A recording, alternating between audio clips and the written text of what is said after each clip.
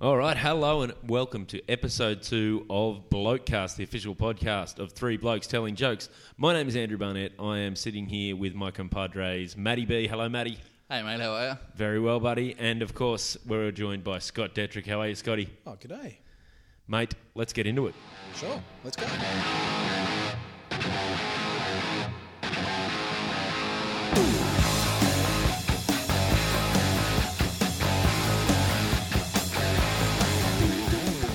Music, yeah.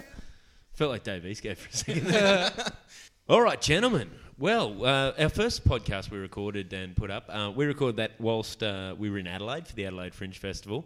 I think now we've had some time and distance from when we recorded that. We're back in Sydney. We've all been back in our home turf for quite a while now. How's everyone faring? Matty, what have you been up to since we last touched base? Jeez, man, since Adelaide, there's been a lot going on. Gigging at the usual kind of rate. I've moved back down to Sydney now as well. And did a short film last weekend, which was really good fun. Oh, wow. Can I just say on behalf of Sydney, nice to have you back. Pleasure to be here, my friend. I'm only on the very outskirts of Sydney. You can't claim me, but I'm closer than I was. Do you want to give out your exact address so listeners can visit you? Or Number 22, Shut Up Barno. Shut Up Barno. Wow, Shut Up Barno, close. Fucking popular street. Sydney's not that great. It's the street in the suburb called Arsehole. It's the street to live in, apparently. Which could be almost any Sydney suburb. Yeah, pretty much. It's very salubrious. Is it? Excellent. So tell us about the short film, buddy. The short film that I did was with some blokes that I know through stand-up. They did film school last year, and since then I've just been knocking out films, doing some good stuff. So I played the role of a severely drug-affected, mildly retarded... Wow, imagine that. Demonstrating some serious range. Yeah.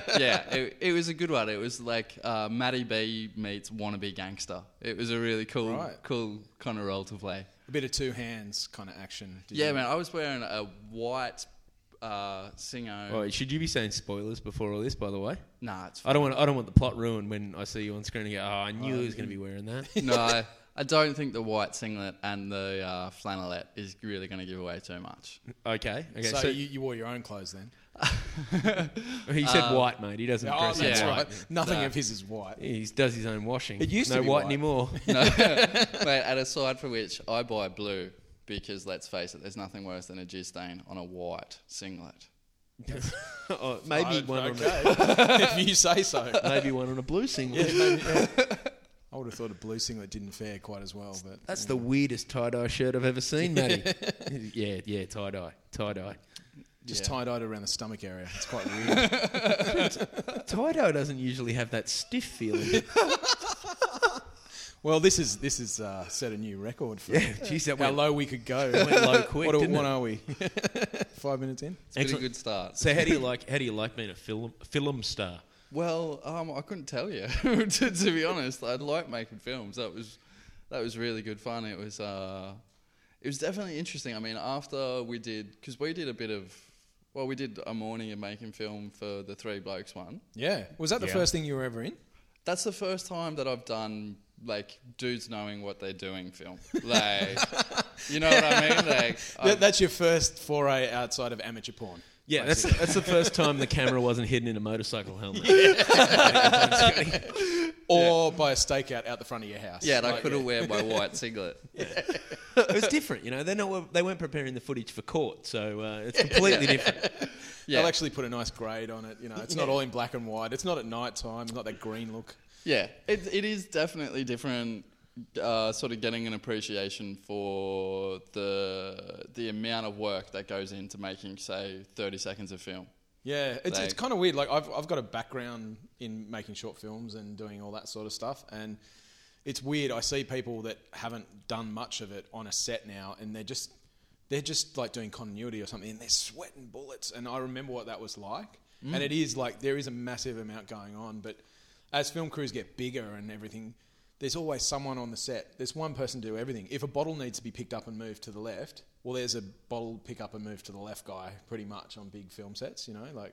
Yeah, they probably studied at NIDA too. Probably, yeah. That guy's unionised. Good money. Making more money than any of us, probably. Yeah, but that's the one thing I found when we did our shoot is one thing that became apparent to me is how important lighting is. Oh, yeah. Like, you never notice. Yeah, there was always that thing where you noticed, this is a low-budget film, but I could never put my finger on what it was about it, that I knew it was a low-budget film. Yeah. And that's when you watch it and you go, the lighting's shit. Yeah. You'll never notice... A trained eye will notice very good lighting, but the trick is to not notice lighting at all, you know? Yeah. Well, it was interesting on the short film because we were fundamentally shooting sort of between... maybe 3 seconds or 20 seconds of dialogue at a time. But each one of those... 3 seconds of dialogue for you at your pace, mate, that's not saying a lot. A couple of them. That's a monologue. That's a short no. For Matty. That's just... Yeah. Cut. Well done, Matty. Well done. But the amount of work that they put in to set up each scene, they just be... I was on the set for 3 days. One afternoon, I was there for 2 hours, and I said 2 lines of dialogue. But at no point was anyone standing still. Like, they were constantly running around, working, changing bits and pieces, moving stuff around, dressing the set and all that sort of stuff. Changing the camera and stuff around, getting the sound levels and everything right. Like, it's actually a very in-depth process that I just had no appreciation for. Like, I honestly thought it was, you show up, you say your funny things while someone points the camera at you, cut, go home. Yeah. I think, too, in this day and age, there's this real myth that even established industry guys put out. They go, oh, no, it's so easy to get into now because, you got the internet and you got your iPhone, man. You can just shoot a whole film on an iPhone, put it up on the internet, and, that's how you get your work out there. And, like, that's totally misleading. Yeah, I think a good idea or a good performance will get out there that way. Like, there's plenty of YouTube videos that you probably watched more than once, or you press play straight away after you'd watched it because it was so funny, but it was shot on a shitty camera. But yeah, you're right. Like, there is all this great stuff available to people, but if you can't operate it, like, there's no point in having it, really. Yeah, well, that's true, isn't it? Yeah. Exactly right. All right, so film star Matty, you still happy to hang out, slum it down in the stand-up comedy world with us boys? Look, it's not as good, but I'll do it. I'll do it. It's kind of like the first time you do comedy, you go, stand-up comedian, comedy star. Now we can say to him, film star. Film star. That's what you say, like when the first time you do something, isn't it? And I've got to say, you boys' reaction has been exactly the same as everyone else in my circle of friends. When I've said, I did a short film, they've all gone, RedTube, good on you. I did not say that.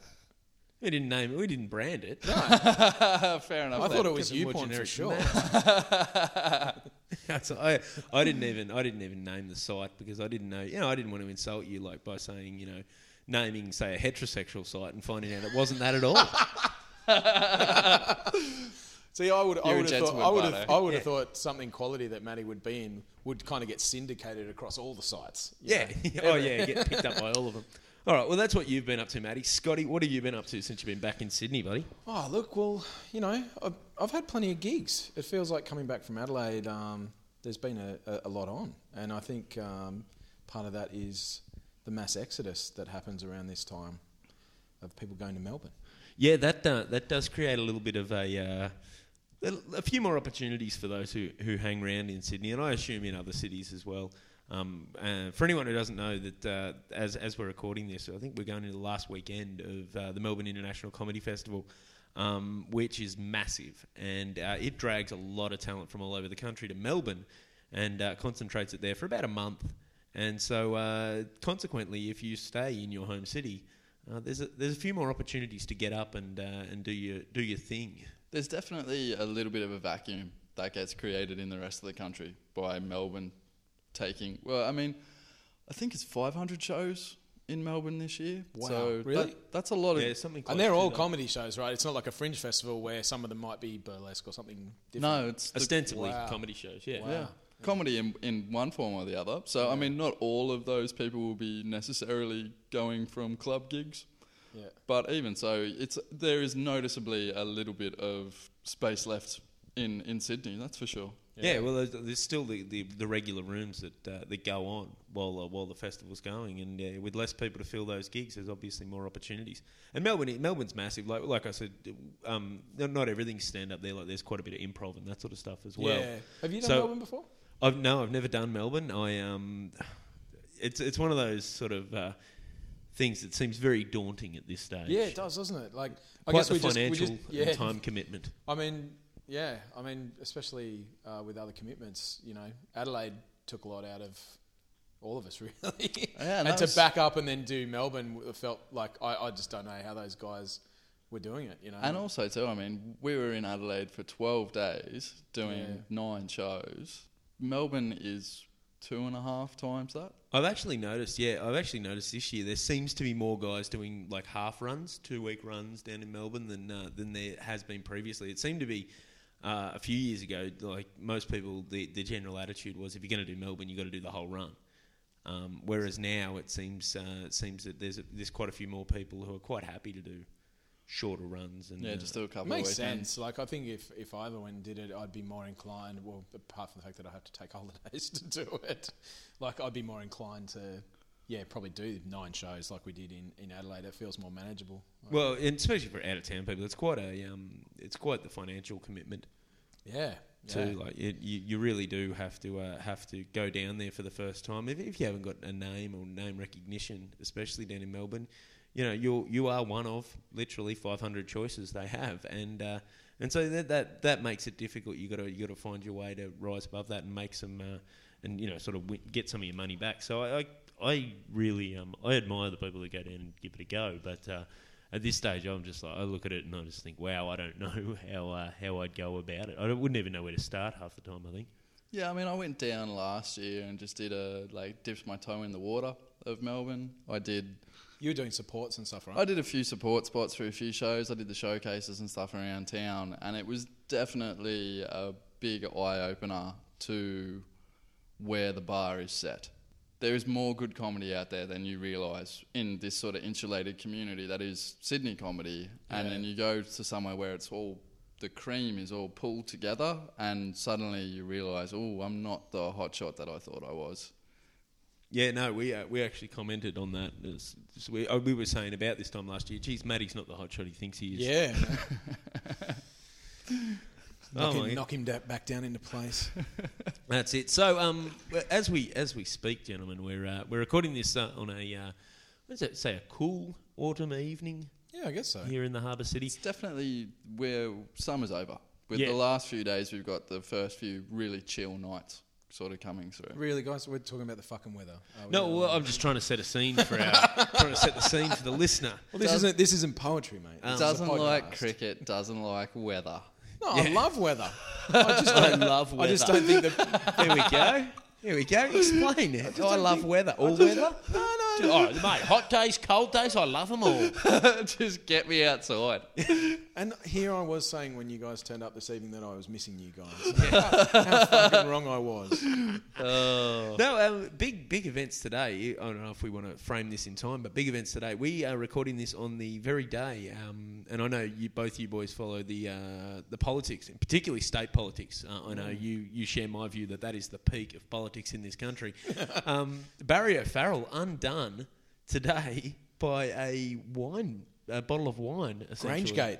Grangegate. Was it $3,000 or $30,000 worth? $3,000. $3,000. Right. But Worth of wine. I tell it you was what, a $3,000 bottle. Yeah, I tell you what, that bottle is pretty close on a museum piece now. Really, if it still exists, like how much is it worth? I saw the bottle of wine that costs someone their career. Like. I saw a thing today. Apparently, Dan Murphy's were selling that year now for around $4,800. What, they cranked the price up today? Yes, that's the advertised price today, and that's nice. Dan Murphy's put on a special. Yeah, let's crank it up by $1,800. I think I know Barry O'Farrell's very pro business. I'm sure he'd appreciate their.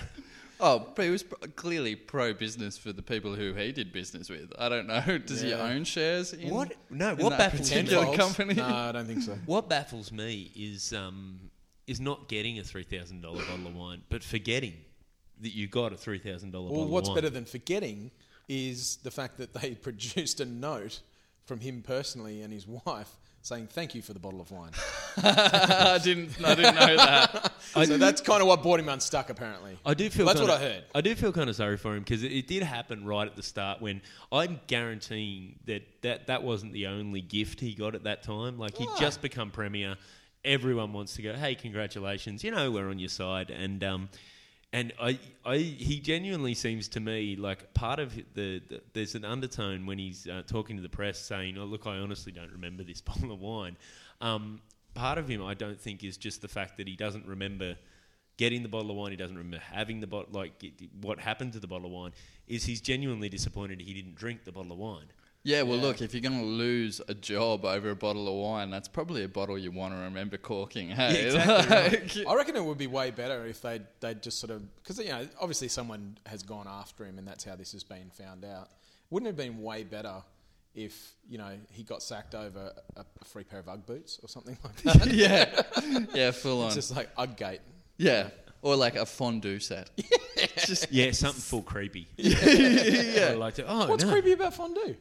I'm just picturing it in the very 70s sense of, Yeah. you know, in front of an open fireplace on a shag carpet.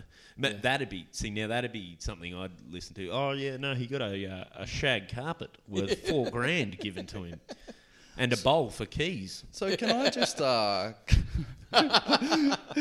just clarify?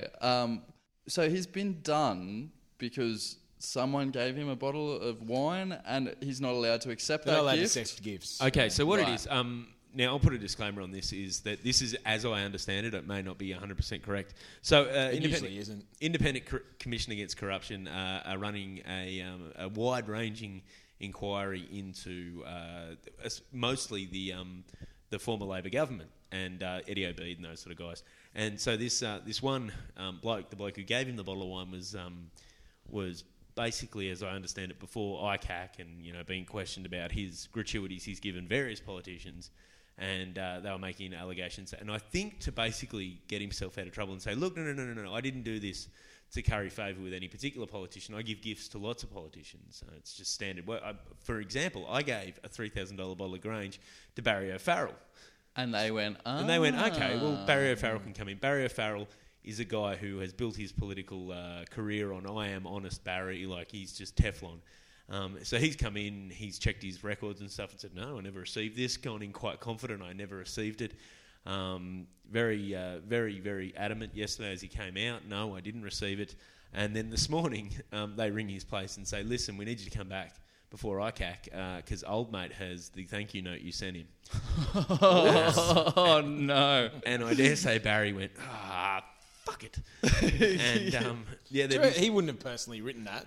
He must have some... No, apparently his handwriting. Right, okay. And it's on his letterhead, which, I mean, this sort of thing I don't think is that unusual, but as my understanding is there's gifts over a certain value have to be you have to declare them to the Parliament, which is 3,000 is a decent sort of gift, isn't it? Yeah. I think that's it's anything over $500. Yeah. But I honestly don't So think... hang on, if I gave him a $499 JB Hi-Fi voucher... Doesn't have to declare it. Fine. Yep. Right. But now that is a number I'm not 100% sure of that, but Right. that is for some reason I that's just the pictured number that I JB think. Hi-Fi is full of politicians, like just full of these dudes in suits walking around looking for headphones and, you know, I don't know, to the Manor Born box sets. If I get another one of these, The best of Elton John for $4. if I get another one of these, I can buy an iPad. Excellent. Yeah, so they so I feel like it is. There's obviously been a stuff up somewhere along the way, and I can't believe he quit. Like he was supposed to be hosting the Prince and Princess who arrived today, the future King and Queen, and had to take a back seat, so he wasn't there. So who's hosting them now? Murray Bashir, our governor, okay. and ably assisted by obviously Tony Abbott, the Prime Minister was there as well. Murray Bashir will be hosting them the whole time on her own. And they would have already been briefed on the fact that it was going to be Barry and everything, right? Like Yeah. Wow. And so they just go, oh, yeah, here we are, back at the colonies. So you'll have to... They just would have been like, would have loved some of that wine. You have to excuse my ignorance, but which members of the royal family are in Australia at the moment? Oh, wow. Sorry, our news guys just arrived. Holy shit! That would be William and Kate and the young Prince George. Oh, really? Yeah. And then they've rocked up, and we've had to be like, "Hey, so sorry." Yeah. They totally wouldn't give a shit. Like, No. They would just be like pushed from pillar to post. Yeah. Oh, and they Wave, would. wave. I doubt they were like, oh, you know what? I'm really looking forward to this trip to Australia. Barry O'Farrell seems like a right cracker of a guy. Like, Yeah. He'll be great. Can't wait to sit down and have a beer with him. Yeah, flip a snag Oh, and with Barry. as if they don't know about the sort of seamy underbelly of politics. Like, I'm sure that they have been involved in more than one cover-up of, bottles of wine or... I don't think they His even brother have to mostly, but yeah. I don't think they even have to cover up bottles of wine. It's more genealogy. I think the royal family cover up, but this isn't legally binding. And all of a sudden got all Game of Thrones in here. Well, I mean, the thing that you can say is that the royals aren't going to sue you. They're just going to murder you. So if you're not here Listen, for the next bloke cast, we'll know what's happened. I don't travel to France, and I very rarely go in tunnels, so I feel like I'm going to be fine. Oh. Once not again, too soon. not That's not legally too binding. Just hide behind satire law. So what else has been going on? Scotty, now you brought something to my attention. You're the guy who basically crafted the image of three blokes telling jokes on our flyers and posters. You're a graphic designer, I believe, by is it I by was trade or in a qualification? previous life, but yeah, you keep those skills. Yeah, so you understand what an image is worth to people, and you may understand what an image is worth to business, which is why I found it funny the picture you brought to my attention, the tweet from American Airlines. Yeah, well, I don't think any brand on the planet can ever top the fuck up of that tweet. Have you guys seen this? Have you seen it, Matty? No. So I've American not. Airlines basically... What? Matt hasn't seen something that's been happening? I should. We've wasted valuable time asking Matt that question. I'm very sorry. No, basically what happened was American Airlines have a Twitter feed, and it's basically people tweeting at them, complaining about shit, going, "Oh no, I'm fucking, I was delayed," and all this sort of stuff, and they tweet back and they say, "So sorry to hear that, Matty. Here's a link to our complaints department. Feel free to lodge a complaint so we can improve our service Right, to you." so it's some sort of PR style exercise. Sort of, but it's just a Twitter feed where people can whinge. Or they just tweet at them anyway. A brand goes on Twitter, they don't get a choice, right? Yeah. So anyway, someone tweets at them, "Oh, I'm having a bad time," and they go, "We're so sorry, blah, blah, blah. Here, follow the link to our complaints department." But what's happened is someone's accidentally pasted the short link of a woman on her back, spread eagle, with a model's 777, Boeing 777, inserted into herself. American Airlines branded 777 inserted into herself. Now, look, I'm assuming what has happened is... It wasn't in a mouth. Because that image was actually tweeted at American Airlines. So what I'm assuming has happened is whoever their Twitter guy is has seen it, copied the link, obviously to register it with some kind of security thing or whatever. Yeah, and just kept it on security or whatever to send it to his mates, whatever he's done. Yeah. Kept it on the pasteboard on his computer and just gone, "Oh yeah, no, I've copied the thing for customer service. I'll just paste it at the end of this tweet." But you know how Twitter works now. In the Twitter feed, the images just come up now. Yep. Like that. Yep. And so for an hour, if you scrolled through and you followed American Airlines, you just scrolled through and it said, "We're really sorry to hear about your problem, Alex. Blah, blah, blah. Go and check this out." So, And cue as literally... picture of woman with... Yeah, that's plane as in her vagina. literally as American Airlines could say, "Go fuck yourself." Yes. Basically. That's exactly... I was talking to someone today and they said exactly that. It's exactly like them saying, "Go fuck yourself." Wow, that's awesome. I don't think anyone's ever going to top that as the best fuck up tweet ever. No, it's like I don't know if you guys saw a few weeks ago there was a news station I think in San Francisco, or maybe it was in I think it might have been Colorado, and they were following a story, a disaster that had happened in Washington State in the US, and they were urging people nearby to tweet their pictures in, and they had the Twitter feed up. And as they're just live on television, the Twitter feed's coming down one side, goes from, I forget what the first one was, something unrelated, Might have been a toy or something. And the next one was just a guy side on with what you could only call a semi-angry phallus live to air. Awesome. And there's nothing better than watching morning television hosts who are subdued at the best of times. Yeah. Oh. So is this on like a green screen type deal behind them so they can only see it on the monitors, or it's on a TV screen? No, it was on the TV. What it was the graphic was going live down one side yeah. of the screen, but it was what it was They the would have been Twitter able to feed see was their on monitors. the Twitter feed Yeah. was on an iPad one of them was using, and he was Yeah, just right. scrolling through it, and that was controlling the graphic. And so he sort of double takes as You he go, was, whoa. how'd that get in there? It was Twitter. I think you got to be careful. I think if you're a Yeah. big company using it. Like that's got it. Like we're talking about Grangegate. The American Airlines thing is now known as Plain China. Plain China. That's awesome. The Plain China event. Has that got a hashtag? Probably. That'd be That's this is the thing. I like now that the political scandals all get the suffix gate. Yeah. I'd like now for all customer service disasters to have the suffix China. Refund China. That'd be quite good. All right, so not only that, Scotty, you actually bring quite a bit of stuff to my attention. You seem to have time on the web. I'm trying to finish the internet, basically. Yeah, trying to finish the internet. You showed me a link recently. I don't know if you saw this too, Maddie. I think you did actually. The video that of The kids? kids, yes. A group of kids basically being shown a Walkman, Yes. a cassette Walkman. Sort of between the ages of about 7 and 13, I think. Yeah, I did see this one. This was great. I thought it was really cool. What did you like about it?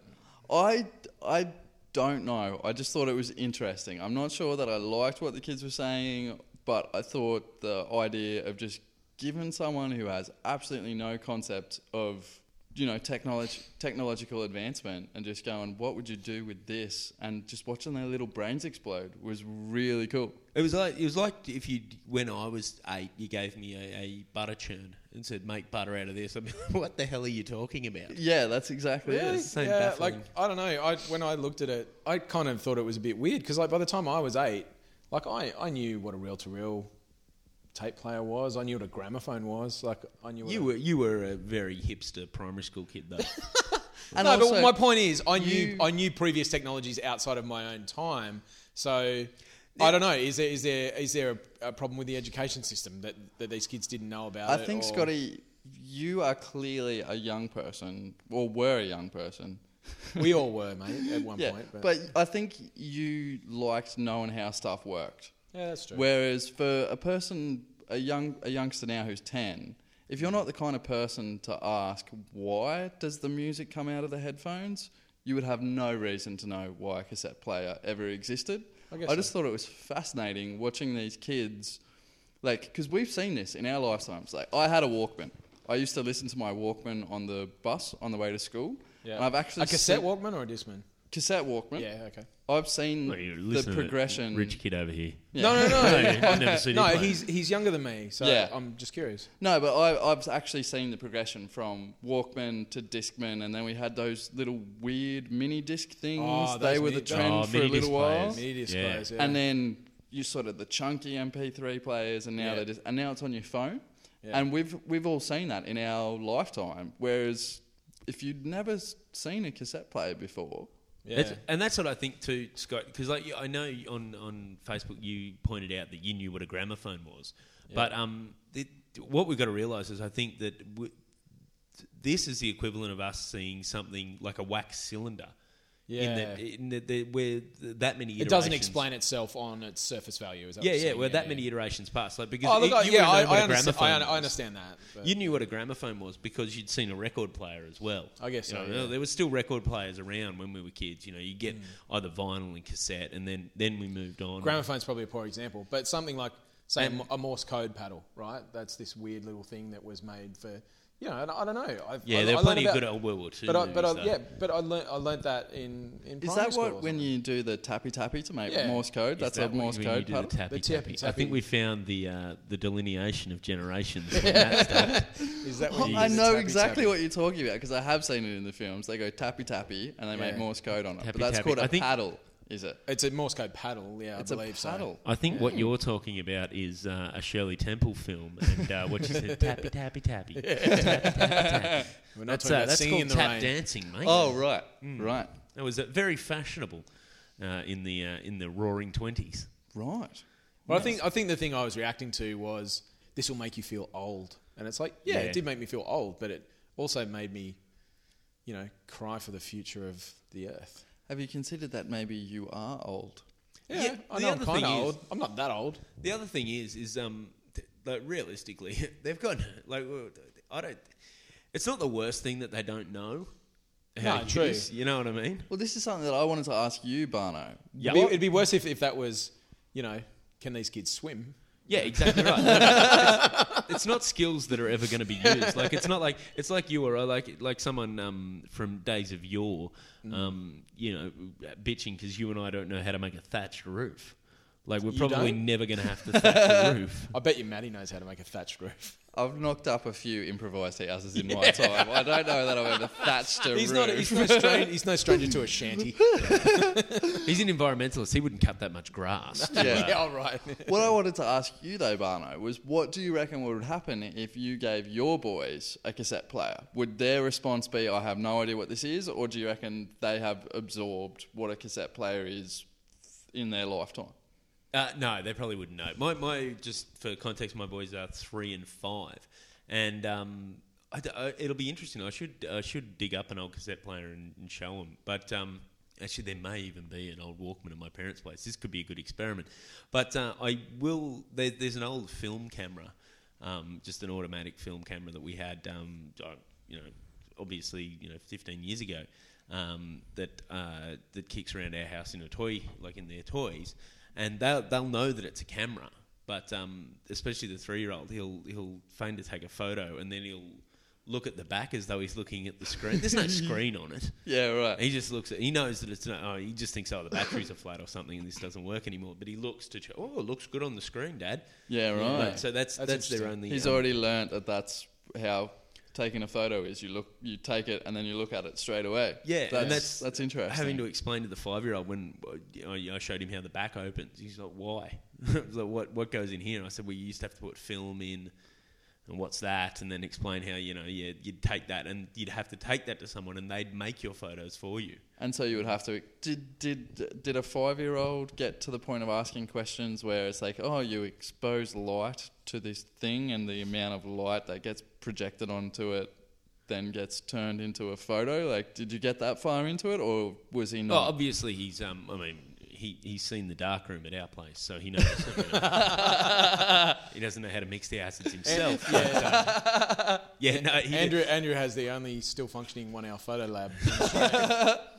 It's it's one of those things you learn with a curious 5-year-old, Matty, that when you press for time, sometimes more detail means more questions, which means, and so you just work out where the limits of your knowledge fit, and you pull up just short of that. Right.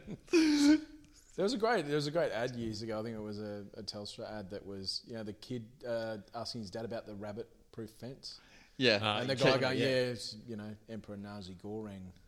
It's the about guy's the just making it all up. It was the Chinese Wall, the Great Wall of China. Great Wall of China, was it? Great Wall of Sorry. China. Keep the rabbits out, mate. Yeah. That's just right, to yeah, keep sorry. the rabbits out. Yeah, I can relate to now that my oldest is at school. I can start to relate to that because every Friday is news day for him, and he has to go. You got to give him something to take for news, otherwise he will just tell the teacher what's been going on. And you can't have that. You don't want that. I'm convinced that school news is just a big intelligence gathering, so that when you go in and say, "Look, I don't think you're doing well enough teaching my kid," they can go, "I've got heaps on you too, prick." So let's everyone just keep our heads down, right?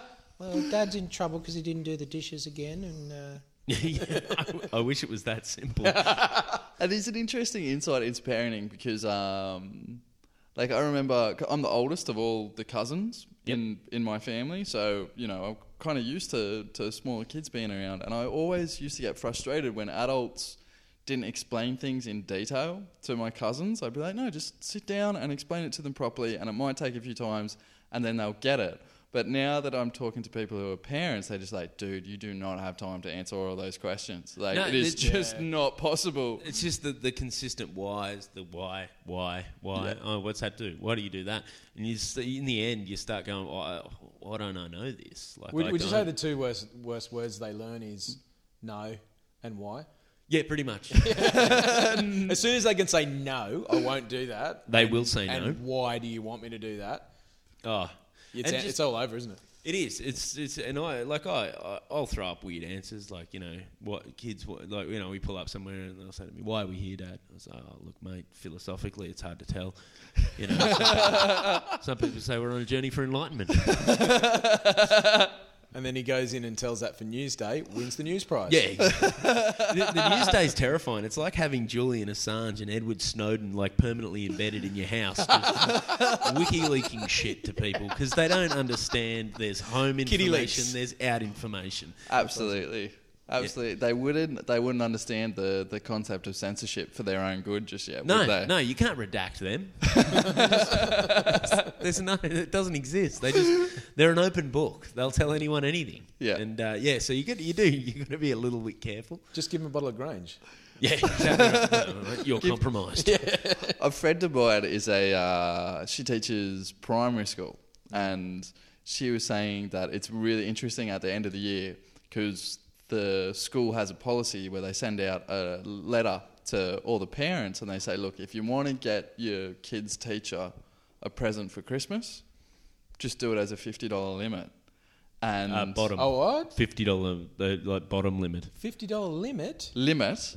But my friend was saying it's amazing how, on a case-by-case basis, her favourite students, their parents bring her in something just ludicrously more expensive than that. Yeah. And like there is definitely... And so she's learnt over the years to favour the rich kids. So you get the good shit. Well, look, it's a once-a-year payoff, but if you've got 10 decent ones, that's... Well, I remember like, how bad is this, right? And you wouldn't get away with this these days. Well, maybe you would.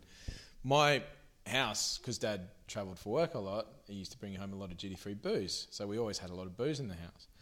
And I remember like being in probably year 3 or year 4, right? And my mum at Christmas time sending me to school with a bottle of vodka for my teacher. I had a male teacher, and she goes, "He'll like that." Yeah. A male teacher like the vodka. Mate, That's weird. He really- Did she he make really liked assumptions based on the fact No, that I he's think a primary school teacher I or something? think the premise was that the male teacher would like the vodka, given that he could give it to the ladies. Hey. Well, I remember Tomcat. in my primary school, it was just everyone knew that parent-teacher night lasted for about half an hour at the primary school, and then it continued at the pub. Really? Yeah, they Right. everyone went down, did 30 seconds of, I teach your child, well done, let's go to the pub. And they would do that, and it was, in a way, I think probably a more effective way of getting Yeah. a teacher... An honest interaction. Yeah, a genuine interaction. Or going back, getting dirt on each other. Because as the Either night way. gets messier and whatever. Yeah. In a small town, there's no secrets anyway. Like, this isn't a primary school of 90 children. Yeah, okay. In a town Small with, community. Yeah. with one pub. Everyone knew everything about everyone anyway, but it was probably the one time, once a semester or whatever, where the teachers and the parents were all at the pub just talking to each other. Yeah, I remember. I grew up in a small town too for primary school. I remember going around collecting money for I don't know, it might have been Legacy or something like that. And we went into one of the pubs in our school uniform. Like during the school day, we'd been sent around. We each had an area we could go to the different businesses. And walking into this one pub, and as we're talking to the guy, yeah, I'll get you some money. He goes behind the bar to get his wallet or whatever. And we're standing there, and behind the bar there was a picture of our year 3 teacher. We were in year 3 at the time. Sculling a beer with no hands. Nice. Pretty awesome. Nice. Yeah, it turns out he didn't think that one through at all. Well, the thing was, I mean, in the town that I grew up in, you were pretty much allowed to drink at the pub once you hit year 5 or year 6 anyway. So there was no secrets. You know, there was no point. Everyone literally did know everyone's business. So Yeah, well, that teacher actually lived 2 doors down from me with another of the male teachers. They were both, like, thinking back, I think they were probably 26, 27. Right. And both mad footy heads. And one of them had some time off school because he broke his leg playing football in their lounge room, jumped up to take a mark and sort of leaned on the dining room table. It collapsed under his weight and he broke his leg. Had some time off school. So, we had some good role models. yeah. Good guys. My mum was a school teacher for 50 years. She retired a couple of years ago, and so she must have been the worst parent at parent-teacher interviews because it's teacher versus teacher. Yeah, and especially once I got to high school, I think year 7 I had a bit of a rough time, like adjusting at high school, and didn't have the best year in some subjects. And then year 8 rolled around, and I wasn't doing that well in science, and my parents couldn't understand why. So my mum, says to the teacher, "Well, he's not doing very well. Do you know why? Can you explain to us what we can change or what we can do?" And the science teacher goes, "Yeah, well, look, I think you didn't get the right foundation. I blame it on the teacher that he had last year." And to which Mum said, "Yeah, you were his teacher last year, champ. What do you think about that?" And so, yeah. I stand by it. I was drinking a lot last year. Quite frankly, I'm sorry, but Scott's a lost cause. Yeah, my old man was a teacher too, and he, because being in a small town, I mean, my brother, when my brother started high school, my dad was still teaching at the high school. And so my dad, even when I was in there, he'd been gone. When I got there, I think he'd been gone 1 year. So I might have even missed him by less than that at the high school. And all the teachers knew my dad. They came around for dinners. I'd seen them drunk at various things. So there was no such thing as parent-teacher anything. Any bump into down the street could turn into a parent-teacher interview for me. Yeah, right. Which was So awkward. you were very well behaved. Nope. I was all right. I think I was all right. I was just one of those noisy kids. See, Right. walking around Newcastle University, my old man was the head of school for the psychology department. Oh, okay. And I had a lot of people come up to me who knew a lot of information about me that I definitely hadn't given to them. Haven't you read your dad's book? My Idiot Son, it's called. Yeah, Doctor-patient confidentiality only goes one way, Matty. As it turns out. It was very funny. I've had a couple of mates of mine give me some quotes about being in lectures with my old man and things that he said where he just refers to his son. Right. And they're like, "Dude, everyone in the room knows who your son is." Nice. Isn't it lovely when super smart people aren't that smart about some things? I am. Brilliant. Is that your excuse, Andrew? Or? Thank you. You think I'm super smart? That was a backhanded compliment. Yeah. Hang on, please. I'll take any compliment.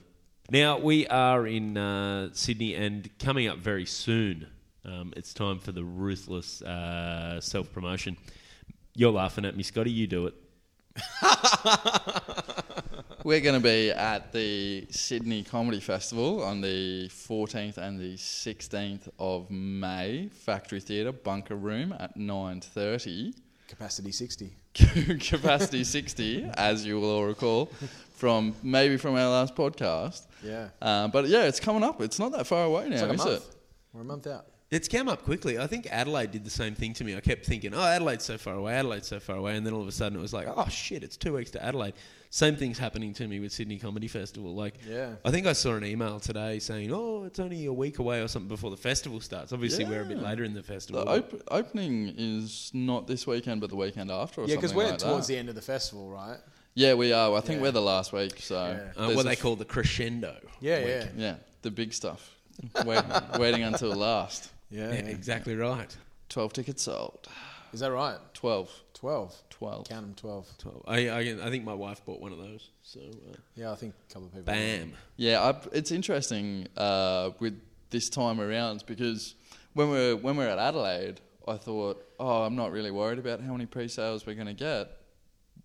this time round, I was like, all my mates and stuff are going to buy tickets well in advance, failing to realise that my mates are as hopeless as I am and will not buy tickets until about 3 days out from the show anyway. That's the hard I know there's a lot of people coming, or at least saying that they're going to come. So, yeah, I'm not particularly worried about it. But yeah. No, I mean, at the end of the day, we've got 2 nights in a capacity 60. It's 120. Now that actually is probably a good point for any listeners. Is we've all got very slack friends who have given us their word they're going to come along, but we know they're going to try and buy them up in the last 3 days. So if you're listening to this any time before the last 3 days and you're thinking, I want to make sure I get along to that show, maybe just buy 4 days out. Mate, if you could do 7 days out. guaranteed. Yeah, you're guaranteed. Because This- I'm telling you now, my mates don't plan further than about 6 days in front, you know. Right. So yeah, if you're listening to this and you're thinking, I do want to get along, any time before the last 7 days, you should be fine. And even if it is in the last 7 days, still give it a go, because who knows? Yeah, I mean, it is going to be really interesting. I'm really looking forward to being part of the Sydney Comedy Festival. I think it's going to be just a different experience that I'm looking forward to. I haven't done it before. I mean, the vibe out at the Factory Theatre is always good too, because I've been, the last few years, obviously, for Sydney Comedy Festival and for the Fringe Festival. Yep. And I guess it's kind of similar vibe to what we had at Gluttony, down in Adelaide, where there's a lot of shows going on. It's not tents, mate. It's genuine buildings. It's genuine buildings this time, which is real nice. life buildings. Yeah. Maybe even a little air conditioning. Oh. No, we did have air conditioning in the tent at Gluttony, but you just couldn't turn it on because it was so loud that you couldn't hear anything when the aircon was an on. old disused DC3 engine or something. Yeah, it's I believe what's called a swamp cooler. A swamp cooler. Yeah. Okay. Yeah, it was. It was. But so this is very exciting. I'm looking forward to the Sydney Comedy Festival myself, and I hope if anyone's out there that want to get down. Is there anything else you boys want to cover off before we call this one a wrap? No, not really. Wouldn't mind throwing out a bit of a heads up to the good people of the Hunter Valley region. And that's all we've got time for, guys. Thanks for listening. If you happen to be in the Newcastle Hunter region, Eddie Ift, who's playing the Sydney Comedy Festival. Very funny man, all the way from Los Angeles. Very, very good comedian. Fellow podcaster. He's going to be in town in Singleton, in Port Stephens or Port Macquarie, some sort of port. One of the ports, and Newcastle City next week. He's going to be there on purpose, I believe, to do comedy, and I'm going to be doing the support spots for him. So if you haven't got the chance... So you're doing 3 shows? Yeah, we're doing the whole little mini tour with it. That's but awesome. If you don't have the chance to get down to Sydney for the festival, that's a great opportunity to see the kind of top shelf comedy that you might otherwise be able to run into in Sydney.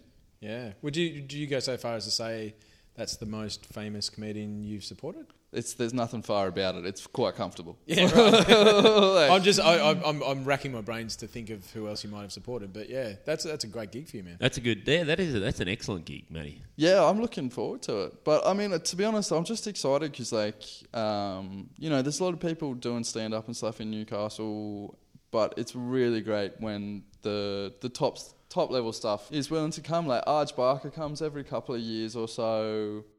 Ross Noble comes through town every now and then, but really it's not as often as you would think because people do come out for it, So yeah, well, that's the thing too. I think that a lot of visiting acts don't realise is that they've got support out in those places, and people in smaller places will travel and will come out because this is their opportunity to see people they've heard or they're fans of. So yeah, well, I mean, Eddie's been on the Melbourne International Gala on telly and things like that. Like he's a big time comic. He was down in Adelaide with us. Like when we were drinking at the Rhino Room, he was just like standing at the end of the bar chatting to someone. I was like, exactly. Awesome. So it's a great chance for Newcastle, Singleton, one of the ports. I'm sorry, the 2 ports. I can't remember which one it is. There's going to be some pretty pissed off people in either Port Macquarie or Port Stephens. One or the other. He promised. Yeah, but it's not that far a drive from one to the other.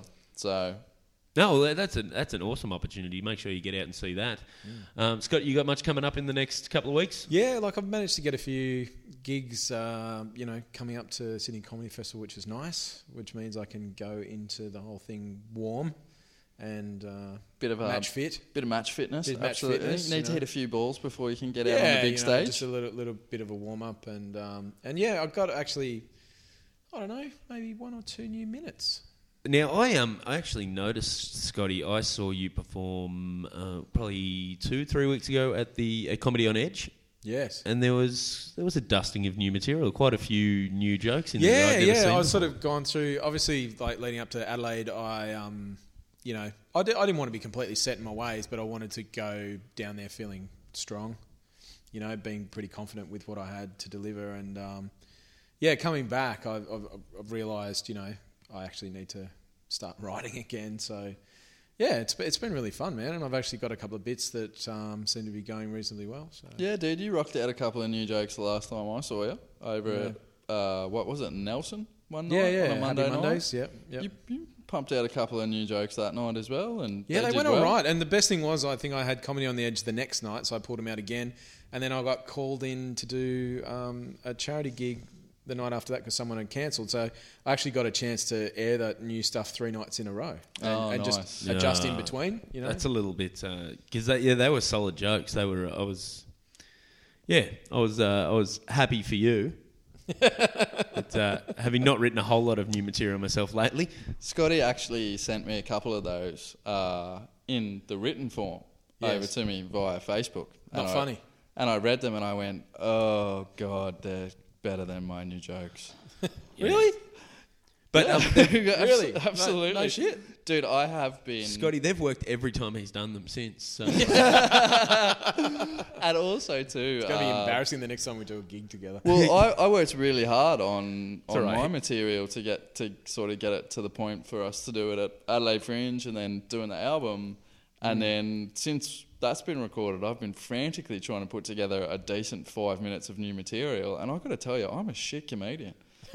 I'm feeling a bit the same. Actually, I'm sick of some of my old stuff, and I've been living with a safety net for a while, and I just trying to get down and write new material, and then too with the gigs I've been doing lately, I've been doing quite a few MCs and that sort of stuff where sometimes you got the flexibility to play around, but you sort of need to give yourself that breathing space in the first bit. You can't afford to kill the night with a couple of bad jokes that are brand new and don't work. So the stakes are a little bit higher for trying new stuff. So I probably need to get down to a few of the open mic rooms and just eat it for a little bit. I have definitely sort of realised that I have to swallow my pride and start from the start again, because I poured absolutely everything that I had into doing that album recording, and I'm happy to have done that, but there is nothing left in my kit bag after that. So now that I'm going back to,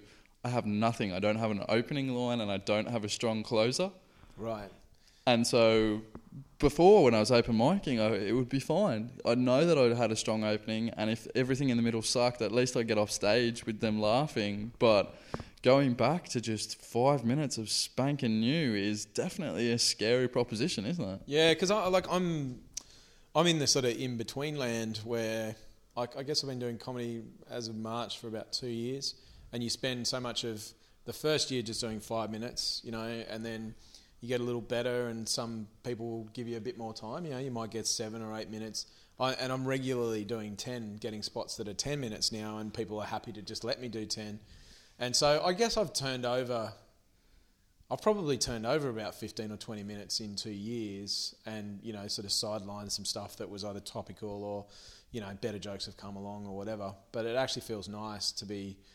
And you have to, in between, when you're building up to 5, you've got to get to a point where you get solid, and then you've got to be solid, to impress the right people or make sure you get booked again. Absolutely. And then I went through that phase again. I think just before Adelaide, I was going through that phase again a little bit where I had to prove myself as a 10-minute The 10-minute guy, yeah. And so I couldn't bring out that much new stuff, and I wasn't having a lot of time to go and do open mics. So you kind of had to just slide a new bit in here or there and hope that it was couched in between, you know. Yeah, it definitely is a different proposition between just hammocking and putting a new joke in and just throwing everything out and going, right, that's in the past now. Like for me, I set myself a bit of a goal where I said, look, if I'm doing a headline or an MC spot, then I'm going to do stuff that I know works. But ultimately, I've got to keep turning over. So I'm going to go make myself MC and open mic, and just not tell a joke that has been recorded. And starting fresh like that again really is, other than the stagecraft and the confidence of experience, it's just starting again. Like, terrifying. It's absolute. I've been shitting myself more so going out and doing. Well, I'll be open mics.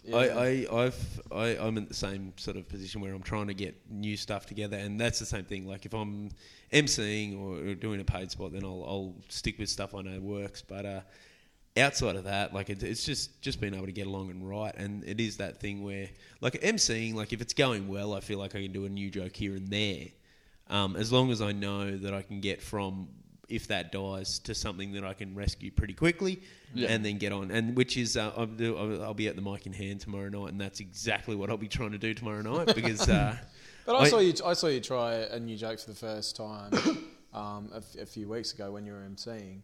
And do you remember it? Yeah, I do. So I'd like it. It went really well. Oh, good. I keep forgetting my new jokes. I'll get it from you off mic.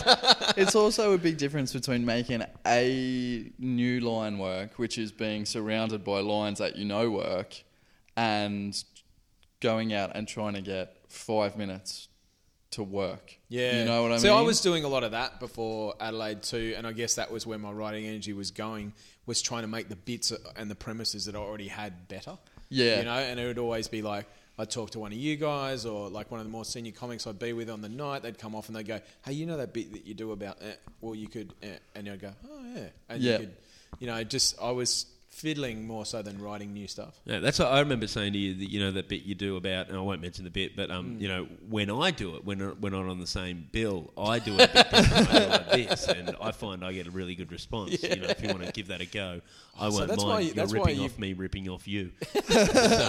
See, I thought you were this amazing sort of... I'd kind of been referring to you away from you as like my comedy coach after Adelaide, because you always have such good advice. You go, get in there, son, and just, you know, punch it from the start and do this and do that. And all the time, you knew exactly what to do because you'd just been using all my material. You know, some coaches just coach from experience. That's all I'm saying. Well, mine's a little more recent than the way most rugby league coaches go. Some coaches are great coaches, but they also fiddle with children. That's... How did that come into it? Oh, well, I'm just saying that Barno may have been exploiting you. That's all I'm saying. Right, fair enough. Okay. Yeah, in a figurative sense, I'm no fucking... You're the pedophile coach. Let's not make a new nickname. And let's not mention old ones. Yeah, no. So you got anything coming up you want to plug, or are you just happy to roll with it? A bath. A bath. No, look at him. He's never off. Bam. Like I said, for anyone interested, I think I'll be doing the feature spot down at the Comedy Lounge on April 28th. So that is always a fun night if you want to get down and watch that. You got Mic in Hand? I got Mic in Hand tomorrow night. This probably won't be up by that stage. So it would have been amazing for anyone listening. So yeah, it did. Barno did loads of new stuff. Didn't touch any children. Yeah. So if you know anyone who went along to Mic in Hand on 17th of April, I'm sure they will tell you, God, the guy was amazing. And if they didn't, they obviously have problems. They're liars, they're pathological, and it went really well. So make sure you come along if you're in the vicinity of Cafe Lounge on the 28th of April. I do have one gig I'd like to plug that I just remembered. The 26th of April at Happy Endings, I'm supporting Mickey D, which I'm actually... Oh, nice. Oh, lovely. So I'm Adelaide's own. quite psyched about. That's probably getting up there with the most famous comedian I've ever Good supported. comedian, man. Oh, man, he's amazing. Comedian. We saw him down in Adelaide emceeing one of the late night shows, and he's insane. I don't mean to be a one-upper, but the most famous comedian I think I've shared a stage with is recently at the Comedy Store. I got to Got to bring on a young man. I don't know if you've heard of him. Just a little You can't remember his Hollywood name, can you? movie star by the name of Kevin Hart. Yes. Yeah, We all it's- know that. Whatever, Andrew. whatever. Wow. Yeah, you know. This is not for our benefit. so You're just telling everybody. You've actually else. got Facebook, have you? It's pretty loud and proud. I'm pretty sure the last 15 minutes of this is just for our benefit, really. It's just us talking about the awesome gigs that we've done lately. Yeah, okay. This has got a little self-indulgence. So we might cut it there. Gentlemen, thank you so much for coming out. Thank you, Matty. No worries, mate. Thank you, Scotty. And Scotty, thank you. Oh, thanks, mate. No worries. And boys, if anyone's out there, they want to get along. Just one more time, when is our show again, Matty? Sydney Comedy Festival, 14th and 16th of May. Tickets available from the Sydney Comedy Festival website. Or Ticketek. Or That Ticketek. too. And time slot, 9:30. capacity. I believe it is 60, although we do have comps. Excellent. 3 blokes out. Good night.